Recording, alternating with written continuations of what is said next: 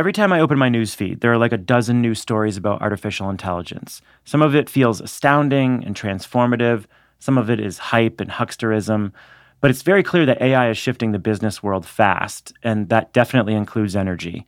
So if you're running a company or a team that needs to figure this out, which pretty much everybody does, you should come to Postscript Media's Transition AI Conference.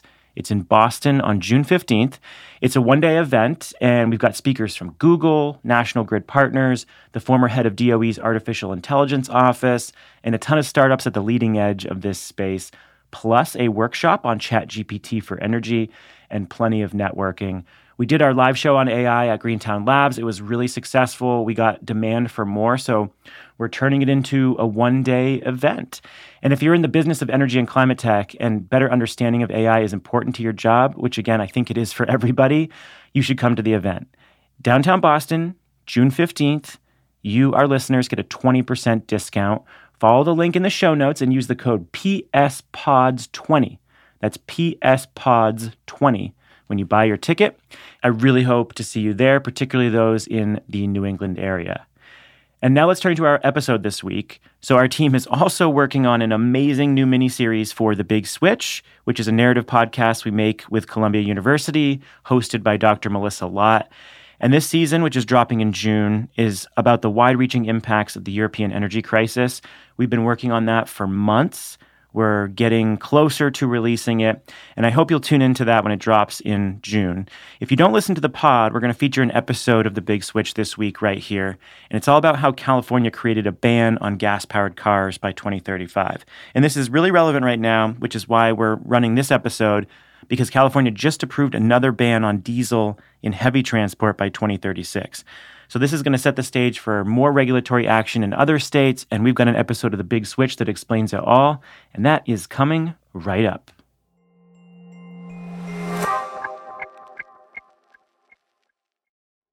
Clean energy and climate tech are policy-driven industries, and anyone working in this field touches local, state, and federal policy in a very real way. And that's why you should be listening to Political Climate, a podcast from Latitude Media and Boundary Stone Partners that delivers an insider's view on climate policy and politics. Every other week, co-hosts Julia Piper, Emily Domenech, and Brandon Hurlbut cover the nuances of government funding, regulations, backroom negotiations, and the election, of course. Political Climate is a show for people who want authentic conversations and strong opinions from voices across the political spectrum. Listen at latitudemedia.com or subscribe to the show anywhere you get your podcasts.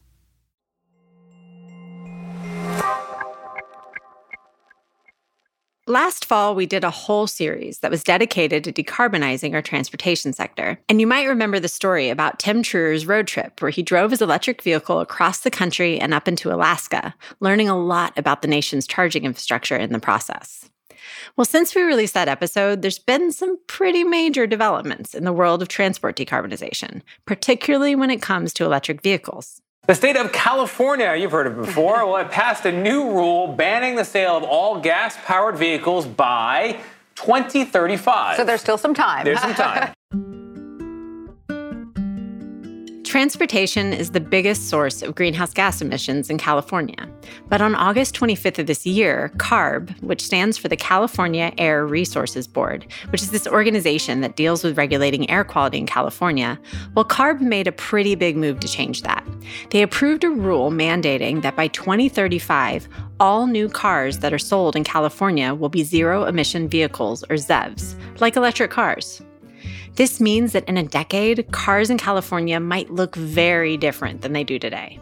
The state will need to build out charging infrastructure to meet the demand from lots of new electric vehicles.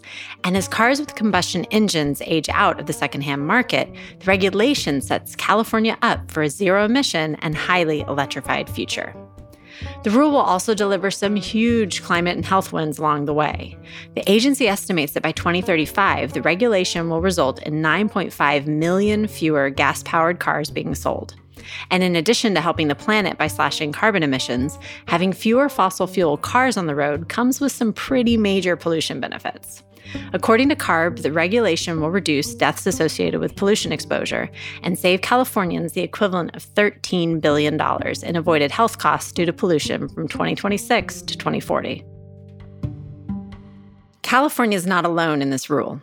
New York is also banning gas-powered car sales by 2035, and soon as many as 17 other states, like Washington and Massachusetts, which currently have vehicle emission standards tied to California's, may follow suit. This wave of regulation could change the face of American transit forever. This week, we're talking with one of California's most influential environmental regulators about how the ban on gas car sales in California came to be and how it will help the state to make the big switch towards a net zero future for transportation. This is The Big Switch, a show about how to rebuild the energy systems that are all around us.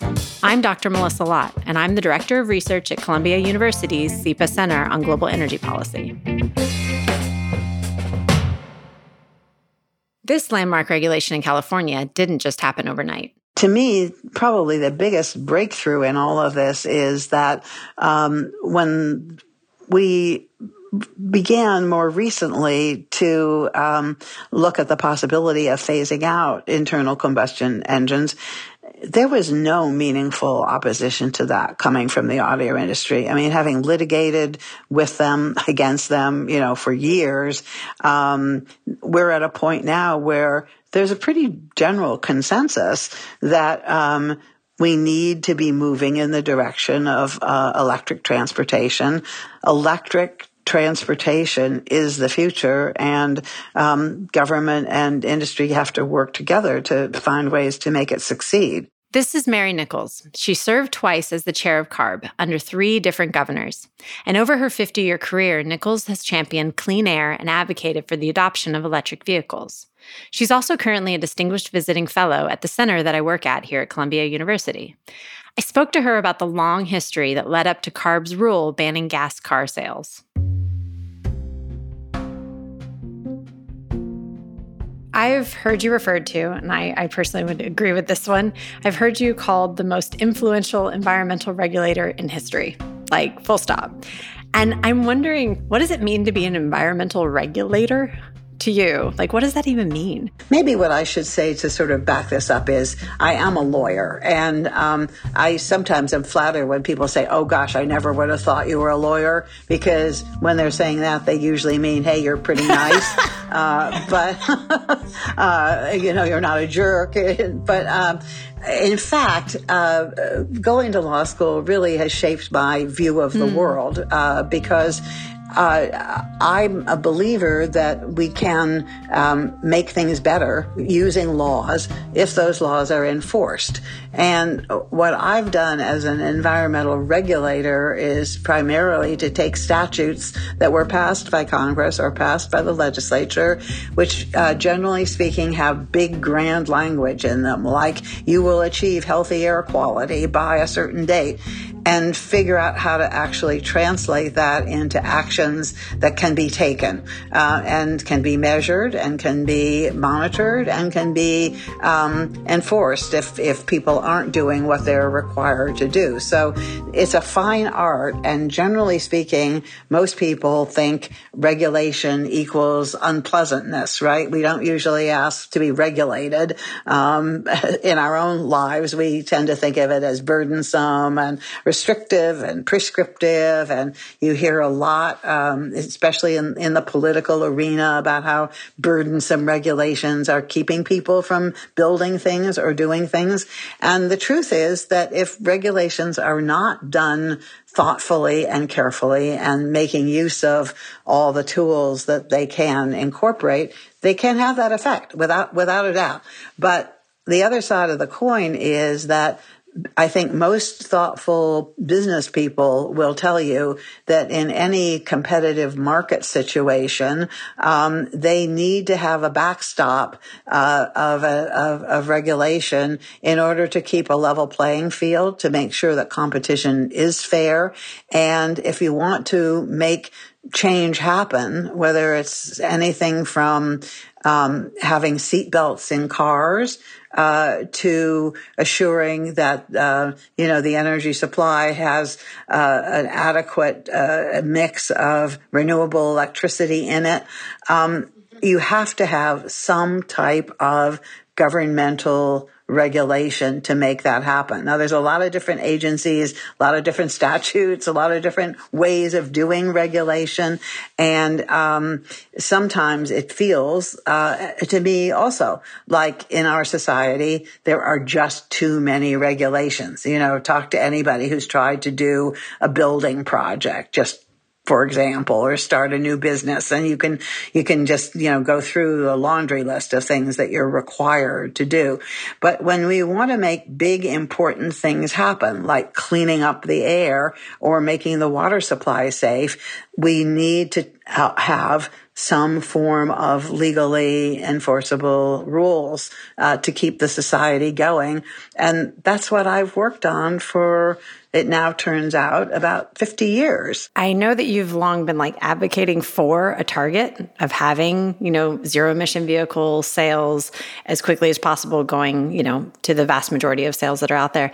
But I'm wondering, to what you were saying a minute ago, can you actually help me understand the regulatory journey that most of us don't know about, that was behind this thing that then became a headline that we're all reading about, where it's okay, 2035, no new gas-powered cars. Can you talk me through the journey behind all of that a bit? Well, when I first started working in this field back in the 70s, we had a mantra of performance-based regulations and never putting your thumb on the scale of technology, but setting standards based on what the outcome you wanted to achieve was. Clean air, for example, and then working backwards from that, direct industry to produce a product that would meet those standards, but not tell them exactly how to do that. And in the case of the automobile, of course, it's complicated by the fact that you don't just pick up a piece of technology and drive it. You have to have a fuel in it. So you're really dealing with two complex, large systems, not just one, when you talk about vehicle transportation. However, over the years, this thinking really evolved in the direction of saying, well, wait a minute now. We know that the internal combustion engine can get cleaner and cleaner and cleaner, and we can put add-on technology at the tailpipe of the car, like the catalytic converter, which was a huge breakthrough, and then the three-way catalytic converter, and we can clean up the fuel and make the gasoline formula cleaner so that you get less emissions out of the tailpipe. But at the end of the day, it's still combustion. And the move towards zero tailpipe emission vehicles really took a turn when we began to realize that it wasn't just the nitrogen oxides and the volatile organic compounds and the particulates that were coming out of the vehicles that we needed to be worried about, that it was really the combustion of any kind of fuel that was going to be unacceptable if we were going to be reaching the kind of goals of, that the science was telling us we needed to reach to keep the planet from warming by more than 1.5 degrees centigrade. And if the U.S. and California, even though California itself is only one state, we're less than 1% of the global economy, but we're a big contributor. Even at 1%, we had to figure out what to do next. And so the battery vehicles and the fuel cell vehicles and advanced hybrids really began to rise to the fore, and we started thinking about actually mandating sales of ZEVs. That goes back really into the 90s that we first started asking the manufacturers to produce and sell increasing volumes of zero emission vehicles. But towards the last of in the early 2000s, we began to start thinking about maybe just having to end the life of the internal combustion engine. And that led to what the governor did in putting out an executive order telling CARB, the Air Resources Board, to develop regulations that would actually ban any sales of new internal combustion engines in California by 2035. Were there any points in this? Because, I mean, that's a 30-year journey if you think back to the 90s. It's longer than that if you think back to the Clean Air Act. Over that 30-year period, did you see any points that were just major breakthroughs? I mean, the governor actually issuing that executive order, but a lot of stuff happened before that. I don't know if there were any major points in the process that were, I don't know, adding some fuel to the fire of getting this moving forward, no pun intended. Well, there were many battles along the way, but the requirement to meet a tailpipe standard that could only be met by using a catalytic converter was a big one. And one of the reasons why it was so important was that the catalyst wouldn't function with leaded gasoline. So a side effect of having require the use of the catalyst is that it also required the oil industry to start producing much more unleaded gasoline and federal and state regulations to phase out all leaded gasoline, which is a program that was bitterly fought by the lead industry, of course, but also by many people in the auto industry who thought that you really needed lead to make the cars run more efficiently. The health impact of getting lead out of gasoline probably is more important by any standard than the impact of the other kinds of pollutants that we reduced. And that was really, it was a side effect. It was an ancillary effect of having required the catalytic converter. So that was a huge breakthrough point in the 70s.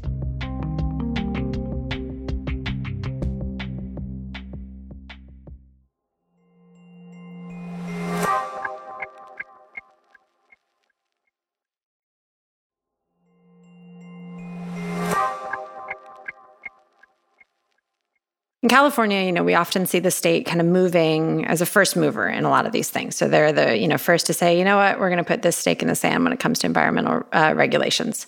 And we're going to keep moving forward. And then you see a lot of different states and then different countries picking up lessons learned from the state. Yeah, so first of all, I do want to say something about California and why it occupies this sort of unique place as a state that is known for being a first mover.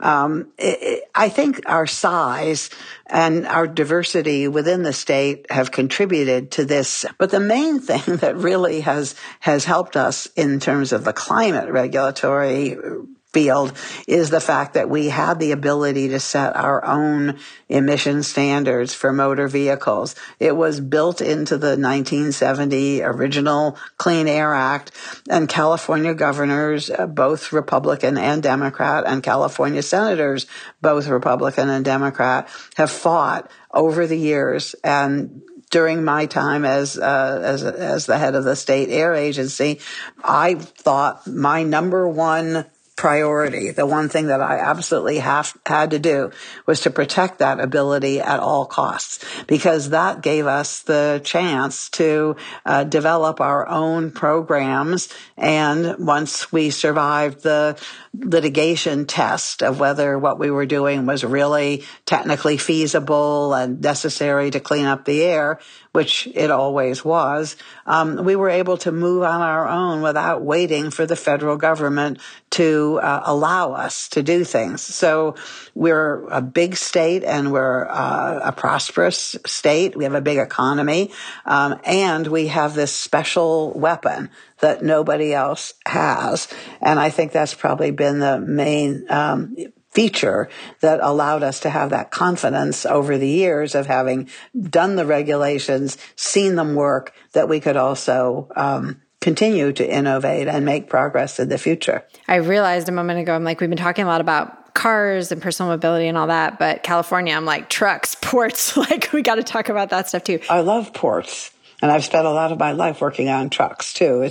We always gravitate to the passenger cars first because most people have them, or more, Absolutely. Certainly more people do. Absolutely. And so that's where the glamour is. But yeah, the emissions are now, especially increasingly, the proportion that's coming from the goods movement, as we call it, is actually greater than from passenger vehicles. Absolutely. And so can you talk a bit about California's current challenges when it comes to like heavy trucks, ports, like the movement of goods? And then can you talk a little bit about what California has done? I know there was that rule in 2020 that, did a lot around advancing clean trucks in the economy, but what California is doing to move those things to a net zero world. Well, when you talk about goods movement, you're talking about a system which inevitably goes beyond the state's boundaries. So we are much more bound to other states and to the rest of the world when we start talking about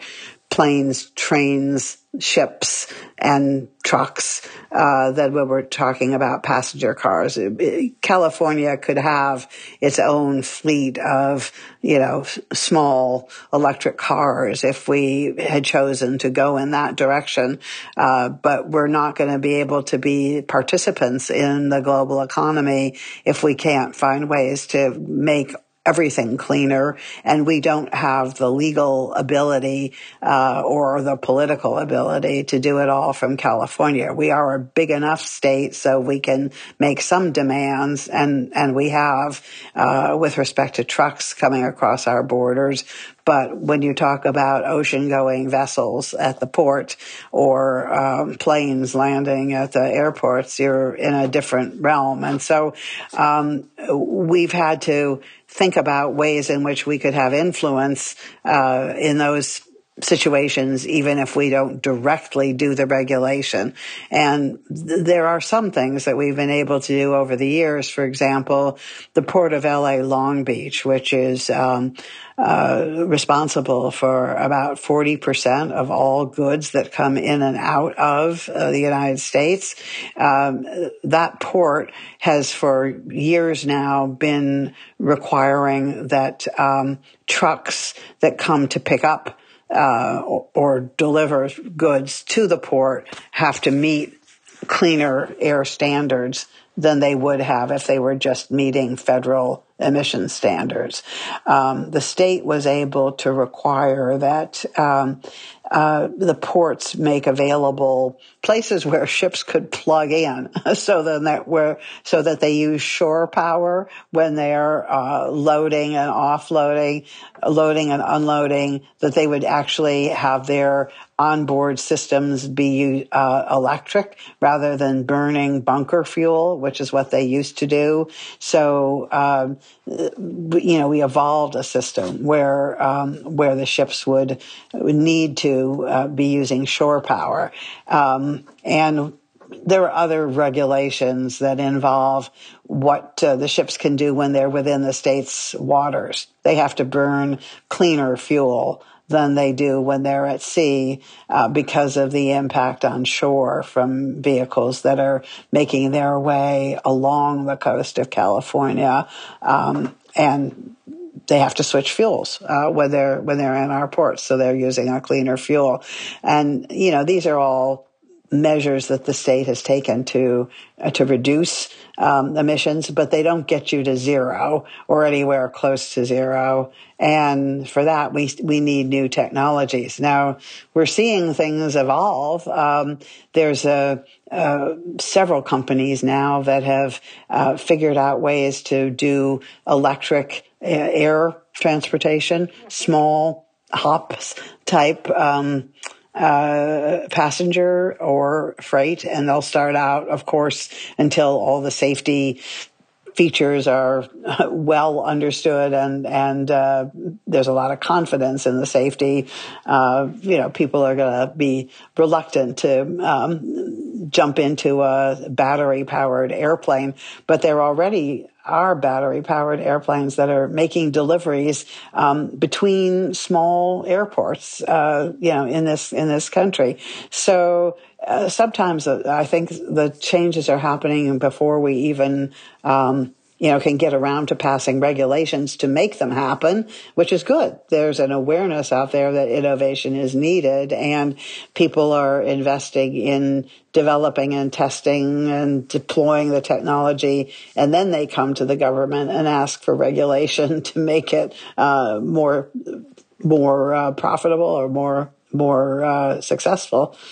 So I feel like the overall vision for how the economy is going to work in this world of no combustion is still very much a work in progress. I don't think we have one magic solution, but we do have people working on ways to try to make the whole system, at least for now, work in a more efficient way. And recently, the Reimagining Mobility group that I mentioned came out with a report that talked about the emissions that could be saved and money that could be saved as a result of better use of information about where ships are going and when, just to manage the time that they're spending and to manage loads better. And I just heard the other day that the Federal Maritime Commission is actually looking at this proposal and thinks that they have the power to just do it. So, something that's been a ongoing sort of inefficiency that was recognized fairly recently is now being potentially turned into a future regulation. So coming back to this rule, I wanted to ask through kind of what you think, now that the rule is out there, what do you think the impact is going to be? And I'm thinking about your work with UN and other organizations about not just what's going to happen in California, but what's going to happen beyond California as a result of a rule like this. Well, what I think is going to happen is that we're going to see a rapid increase in the normalization of electric vehicles across the spread of vehicles, because, much as we love Tesla, and I drive a Tesla myself, I recognize that not everybody is going to be able to afford them, even with the incentives that are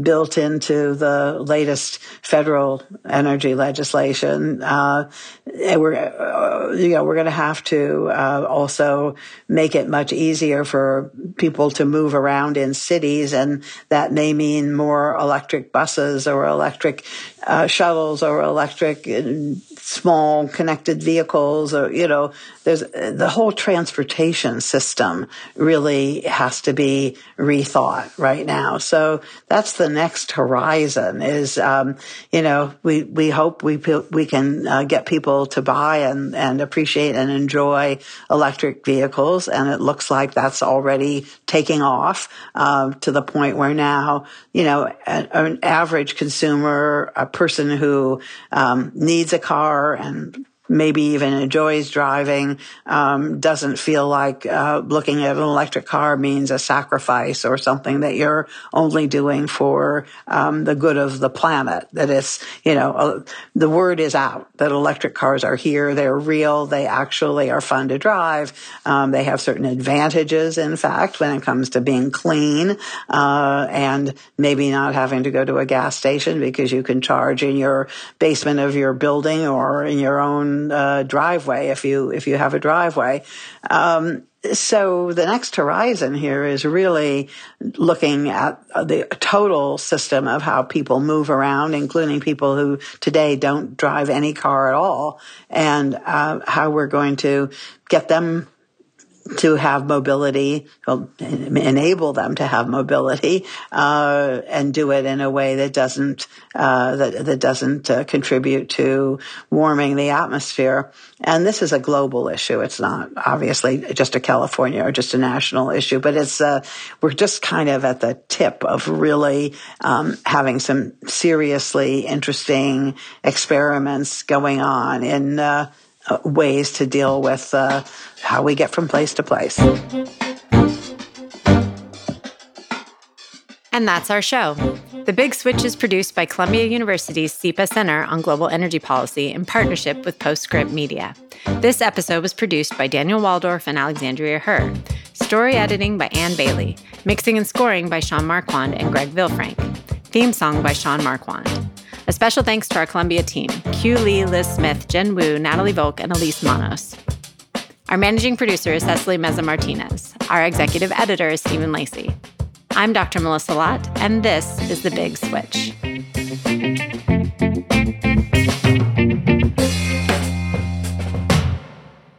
If you're still listening to this, don't forget to sign up for our Transition AI event, downtown Boston, June 15th. you, our listeners, get a code. It is PSPODS20. If you go to the link in the show notes and buy a ticket, PSPODS20 for 20% off. We will catch you soon. Thanks.